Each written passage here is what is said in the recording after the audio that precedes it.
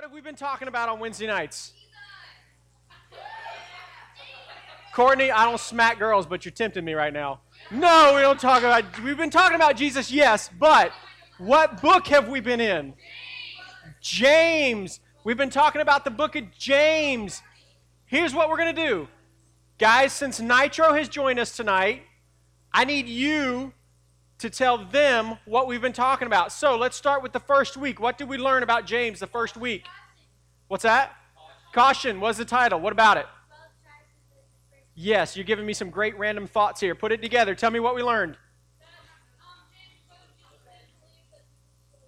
Yes, we talked about how the book of James was written to the 12 tribes of the dispersion, that when Jesus was crucified, when the early church was being persecuted, they spread. They went out. These are the 12 tribes of Israel. And we looked at the first verse of James, and we learned how James is actually the biological brother of Jesus, and how at one time he didn't believe Jesus was the Son of God. But then he did, to the point that he was a leader in the early church, and he actually wrote the book that we find in the Bible. So that's week 1. What was next? Week 2. Yes, having joy in trials. Thank you. I know you said it first, Mandy. I'm sorry. Yes, week 2, we talked about having joy in trials. The idea that no matter what happens in our life, God gives us the ability to still have a joy, just a peace that comes from Him. Week 3, what did we learn about? Why don't you? Meaning, just do it. Why don't you? The idea that we're not only supposed to hear God's word, but we're supposed to turn around and actually do what we hear. And James actually touches on that again in the verses we're going to look at tonight. What was after that? What were the 3 D fates? Dead, dumb, and dynamic. Dead, dumb, and dynamic. You're going to have to go online to the church website and listen to that one. I'm not going to explain it. We're just going to leave it there. What's the next one? What's that? Tame. Tame what? The tongue. Tame it had that cool picture with the barbed wire around the guy's tongue. It was kind of weird. Yeah, we talked about taming the tongue. That the tongue is incredibly difficult to tame. That we can't do that on our own. That it takes the power of God working through the Holy Spirit in our life to help us learn how to control the things that come out of our mouth and the things that we say and the way that we interact with people. What else? There's one more. Frenemy. What is frenemy? Yeah. We talked about the idea that you are either a friend or an enemy of God. When we look at James, it says you can't be both. You've got to be either a friend, you follow him, you love him, you do what he asks of us, you worship him with your life, or you don't, and you're an enemy of God. And we've each got to make that decision. Which one of those are we going to be? See, tonight, this is the last sermon we're going to do in James. Now, there's a whole other chapter. There's chapter 5, and we're not going to touch that one in here. My challenge to you is starting tonight or starting tomorrow, go back and start in chapter 1 and read the whole book of James. It's 5 chapters. You can read it all in one sitting, or you can do a chapter a day, or you can do half a chapter a day. It depends on how long you want to spread it out. But go back and read through the book of James. Read those 5 chapters, because James, time and time again, shows us just basic, practical things of how we can live out our faith, of how we can put into practice what we say we believe on a daily basis. And tonight, what he's talking about is plans. You see, we all make plans, don't we? Every single one of us. Some of them are better than others, but every one of us, we get an idea in our head, and then we start this thought process that tries to figure out a way to how to make that idea a reality. And the way that ends up is we make plans. Now, like I said, some of us make better plans than others. In fact, I found when I was looking earlier about some guys that made plans specifically to do criminal activity, and they weren't very well thought out plans. Go ahead and show that first picture, Mr. Billy. In case you're wondering what's going on here, this was in Milwaukee, Wisconsin. It says 3 men backed a stolen vehicle through the glass front of a gas station. Their intent was to steal the ATM. What they didn't realize is the ATMs are bolted into the ground. So it says after some thought, they tied a rope around the machine and attached it to the vehicle, but still could not dislodge it. They left empty-handed, and the ATM was still working the next day when people showed up. They had an idea, but their plan was not very well thought out. How about the next one? Show the next one. Peter Addison was here. Listen to this. This was in Adlington, England. It says Peter Addison and his friend Mark Ridgway vandalized a children's campsite building. They smashed pots and pans, they set off fire extinguishers, and drew graffiti on the walls. Part of the graffiti said, Peter Addison was here. After they broke into the place, police found Addison through a computer database. Both teenagers pled guilty and were ordered to pay for the damage. Now, the inspector, he said, this crime is up there with the dumbest of all in the criminal league table. There are some pretty stupid criminals around, but to leave your own name at the scene of the crime takes the biscuit. This guy's British. We wouldn't say takes the biscuit, but that's what he said. Or how about the next one? I kind of like this one. You see what's going on here? This was in Raleigh, North Carolina. There had been a stabbing. Hold on. And police were on the scene talking to a woman who had been a witness to the crime. 38-year-old Anthony William jumped into the woman's car and drove away. He was arrested the next day, easily identified by the cops who saw him steal the car. He stole a car from a crime scene where the police were standing there.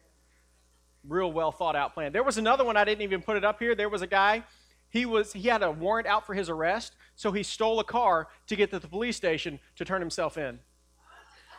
Go figure that one out. Or this one, of all the ones I found, this one was my favorite. Show the next one. This guy's got his face done with duct tape. This was in Ashland, Kentucky. Police say Casey Kazee entered Shamrock Liquors and attempted to rob the store. Employees were astonished that he had disguised his face by wrapping it in duct tape. The store manager chased him out with a baseball bat, and an employee held him in the parking lot until police arrived. Police removed the duct tape after taking pictures and arrested him. The gentleman denied any memory of the incident.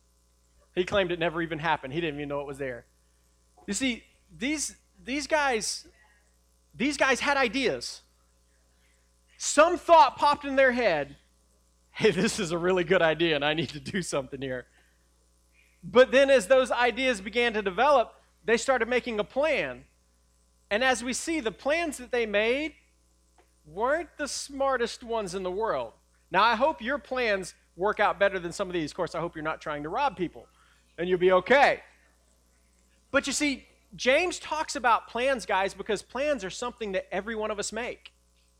In our life, at some point, you're making plans. In fact, the whole reason you're sitting here tonight is because you planned to be. The whole reason right now this whole thing is even happening is because we sat down and made a plan of what music was going to be played and what game and what passage of scripture we were going to look at.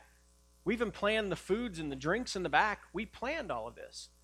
You see, everything that we do has some kind of plan. Even when you say you're being spontaneous and you're just doing something, that just means you've planned to throw caution to the wind and do it.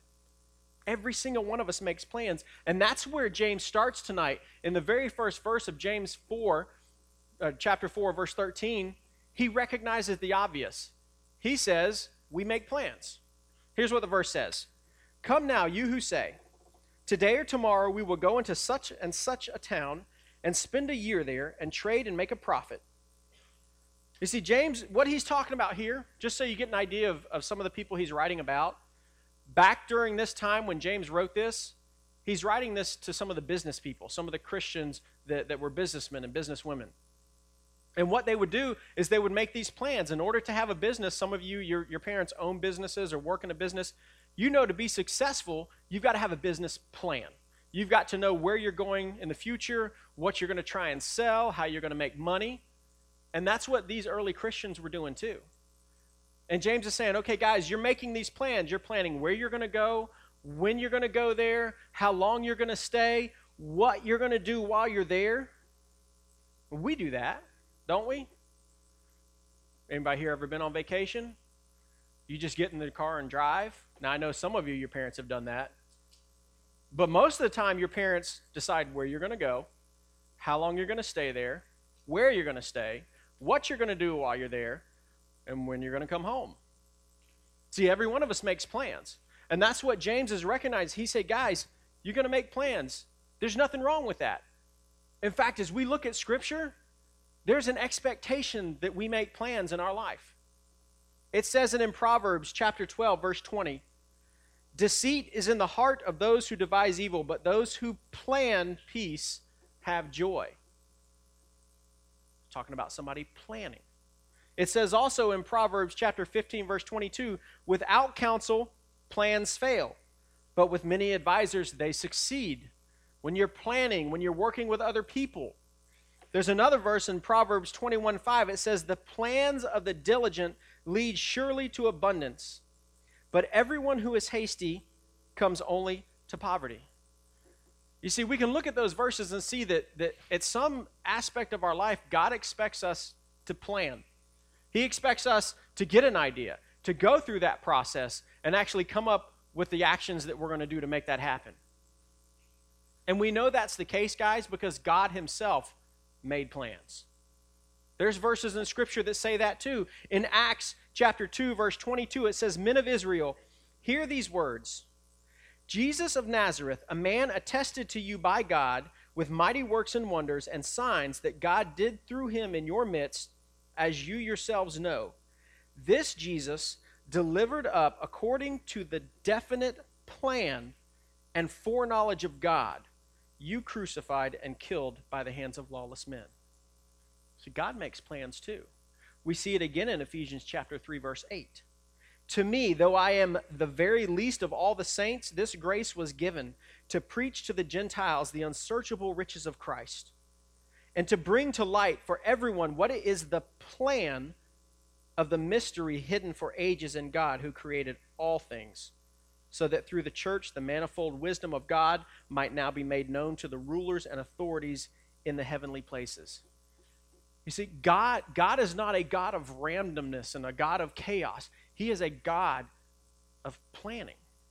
He is a God who had a plan from before he created the earth, before he created humankind. God had a plan of how he was going to restore humanity to himself. And that was through the sacrifice of Jesus Christ on the cross. So if we're made in the image of God, it makes sense that we would be planners too. For the type A personalities that have to know every detail of where you're going and what you're going to do, you're in good company. God's a planner too. Okay?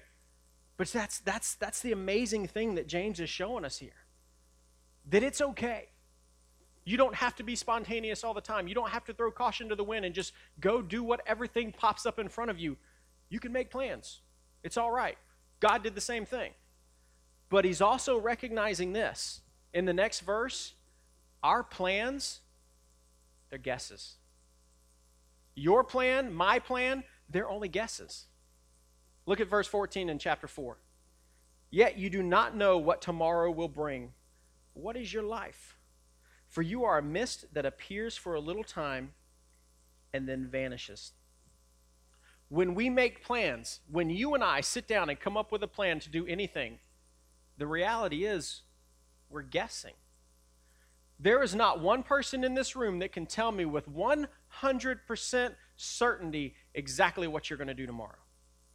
Now, you may think, okay, I'm going to get up, I'm going to eat breakfast, I'm going to go to school, I might do my homework on the way to school, I'm going to get to school, I'm going to go throughout my day, maybe go to practice afterwards, maybe go to work, maybe do all these different things, go home, eat dinner, go to bed. That's what I'm going to do tomorrow. But you don't know if that's really what's going to happen. You've based your plans on past experience, and that's what he was saying these business people were doing. They've done these trips before, so they've got an idea of what they're going to do the next time.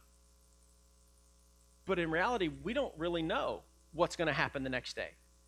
We have no idea what God's going to do in our life. We have no idea what surprise or great thing or accident or tragedy, we just don't know. And that's what he's talking about there when he says, you don't know what tomorrow will bring. What is your life? It's like that knock-knock joke. Everybody in this room has heard it. Knock, knock, who's there? Banana. Knock, knock, banana. Knock, knock, orange. Orange, you glad I didn't say banana? Now, hold on. The first time you ever heard that joke, Your thought process before orange was said, you're already thinking, oh, they're going to say banana again. Because your mind was already planning based on experience. And see, James is telling us we can't really do that because we don't know what's going to happen. Before you knew that orange punchline was coming, you had already made plans, and then that orange comes out of left field, and you don't know what happened. The whole thing changed. That's what can happen to any one of us at any time, guys. And he goes on to say, even in our plans, we've got to remember what a short life we have. He compares it to a mist or a fog. How many of you have ever been driving to school in the morning or riding with your parents, and it is just a thick fog? You can't hardly see past the car. Raise your hand. Last week, okay? It happens a lot. Now, when you drive home that day, is that fog still there? Most of the time it's gone. Most of the time. 99% of the time. It's a general rule. All right, that's good enough. But the fact is, that mist is gone. That fog has disappeared.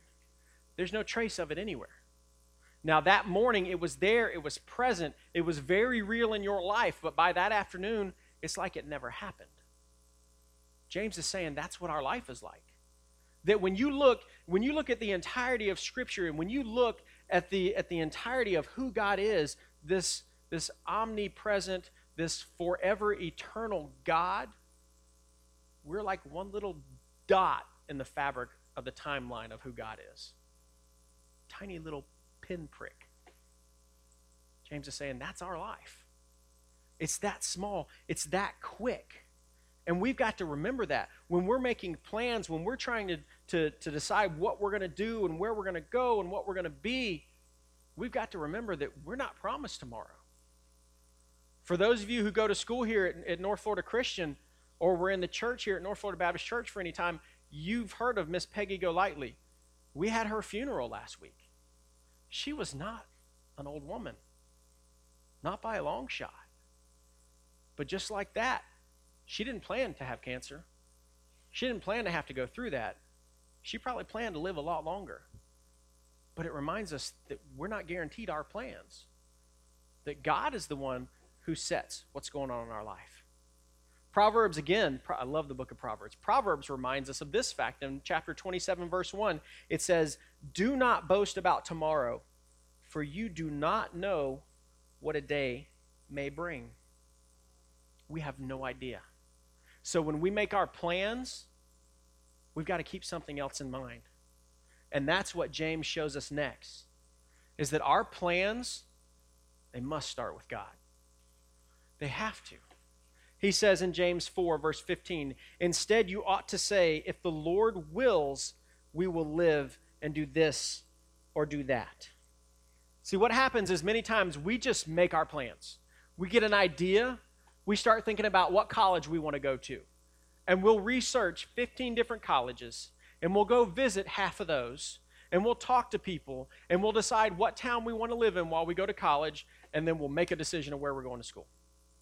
Or we'll date all kinds of people because we're hoping to find that one person we're going to marry one day. And we date this person and this person and this person and start making our plans of what our spouse is going to look like.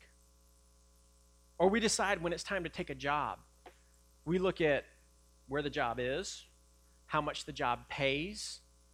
We look at all kinds of different options.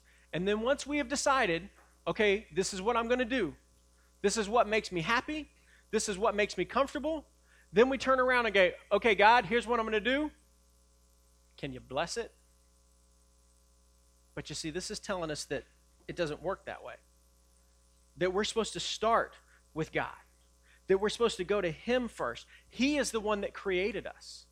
He is the one that knows us better than anybody in this world ever will. He knows the desires, the life that He has planned for us that will bring Him glory and honor through the things that we do for Him. Why wouldn't we want to start there? That's what James is telling us. He's saying, if the Lord wills. Now understand this. You do not have to say, if the Lord wills, about everything that comes out of your mouth. Well, if the Lord wills, I will wake up and have Frosted Flakes this morning. If the Lord wills, I will put on my flip-flops instead of my tennis shoes today. If the Lord wills, I will go to the bathroom before I wet my pants. You don't have to do that. Just understand that. You don't have to say if the Lord wills about every statement that comes out of your mouth about what you may or may not do. What? No. Okay, we're getting lost here. Hey, guys. But what Scripture tries to show us is it's not just the phrase coming out of our mouth. It's a lifestyle. It's a mindset. We see it in the life of Paul. As you look at different spots in the New Testament, there's time when he says that statement. He says, if the Lord wills, or if it is God's will, and there's other times he doesn't when he's making plans. Let me read a couple of them for you. In Acts chapter 18, verse 21, he says, but on taking leave of them, he said, I will return to you if God wills. And he set sail from Ephesus. In 1 Corinthians 4:19, he says, but I will come to you soon if the Lord wills, and I will find out not the talk of these arrogant people, but their power. But then if you go over to Acts 19:21, he doesn't say it. He makes plans. He says, now after these events, Paul resolved in the Spirit to pass through Macedonia and Achaia and to go to Jerusalem, saying, after I have been there, I must also see Rome. See, there is no if the Lord wills in that statement. It happens again in Romans 15:28. When therefore I have completed this and have delivered to them what has been collected, I will leave for Spain by way of you. You see, what we're seeing in the life of Paul is what God really wants in all of our lives. It's just a complete 100% submission of our will to God's. It's understanding that everything that we do, everything that we are, is really if the Lord wills. You see, when we have that mindset, when we have that approach to who God is and what he wants us to be, we don't have to say that every single time we say something about what we're going to do, because it's already there. We're already seeking God first. So most of the time, what we're planning to do will be what the Lord wills, because you're already following what he wants for your life. Proverbs again. Love the book of Proverbs. It tells us this, Proverbs 16:3, commit your walk to the Lord and your plans will be established. Follow God and God will show you where he wants you to go. Proverbs 16:9, the heart of man plans his way, but the Lord establishes his steps. We have a relationship with God. He is our foundation. If we say, I was a sinner, I still am, but I know Jesus Christ died on a cross for my sins. He paid that price. I'm alive in him because he rose from the grave and he conquered death and he conquered sin, and I'm forgiven because of that. God is our foundation. And everything that we are and everything that we do is supposed to be based on that. When we're making decisions about colleges or boyfriends or girlfriends or jobs or what party we're going to go to or where we're going to do over the weekend, it starts with what God wants for us and what his plan is for our life. And you want to know, you know where you find that out? Right here in his word. That's where he gives it to us. That's why it says we're supposed to say, if the Lord wills, because that's where we're supposed to start. And let me echo something Pastor Ray said on Sunday morning. There's a lot of times that God presents us with opportunities, and they're opportunities that don't make us feel comfortable. And we'll use lines like, okay, I just need to pray about that for a little while. I'll get back to you. Or you know what, I don't have a peace about that. I'm not sure God wants me to do that. Understand something. Most of the time, the peace doesn't come before you follow God. It comes after you take a step and follow God. That peace that we're looking for, that just, okay, I know God wants me to do this. A lot of the times you got to take that step of faith, and then you receive the peace. We got to remember that. And there's going to be times when you know God's calling you to do something, and it is going to scare the living daylights out of you. But after you make the decision, you're going to wonder why you ever doubted. Act when God's given you an opportunity. Take the chance. If God doesn't want you doing it, he's going to shut the door. He's going to show you, number one, that either you're really bad at it, and you probably shouldn't have been doing it in the first place, or maybe you're not as bad as you think, and he wants you to get better at what he's calling you to do. We've got to look for those opportunities. We've got to take those opportunities when God presents them to us. We plan our ways, but it's God who establishes our steps. He's the one that knows where he wants us to go and what he wants us to do. And when you follow him, you will never be sorry. It may not be what you had planned, may not be how you thought your life was going to play out, but you will not be sorry when you follow God. And he gives us one more thing in James chapter 4. All of this, all of these plans, this decision to follow God first, the choice is up to us. We have a decision to make. Are we going to follow God, or are we going to do what we want to do? James says this in the last verse, verse 16 and 17, the last two.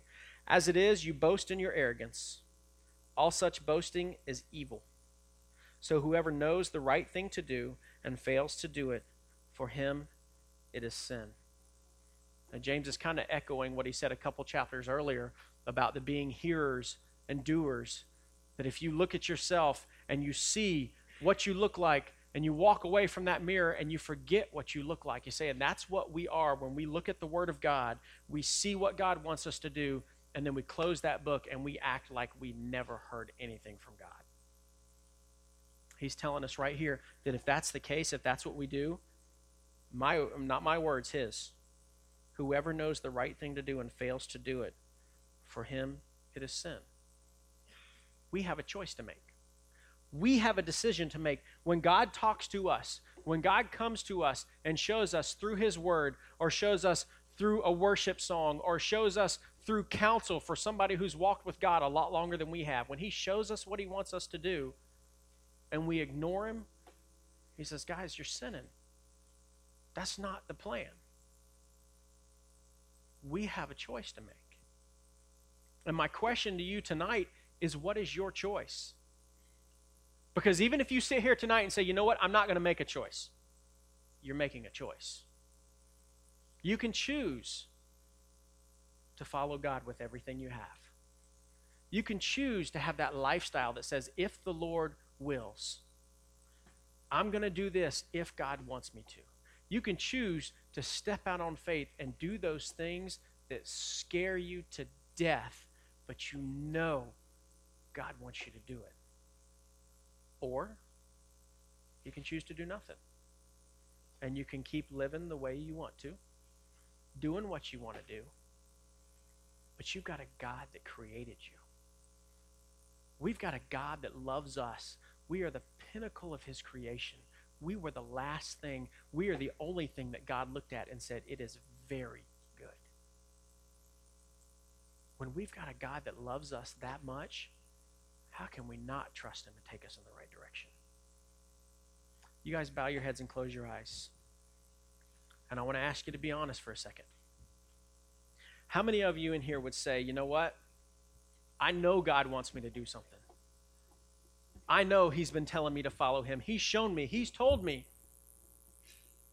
But I'm not really doing it. Every head bowed, every eye closed. I just want to pray for you. Pray that God will give you the strength and the courage to follow him. Raise your hand if that's you. You know God's calling you to do something, but you don't really want to do it. Okay? How many of you in here tonight, you've never followed God because you don't really know God? You don't know this God that sent his son to die on the cross for each and every one of us, for the sin that is in our lives, for the things that we do every day that honor us and not God. But you want a relationship. You want to know what it looks like to follow him. I want to ask you to raise your hand if that's you tonight.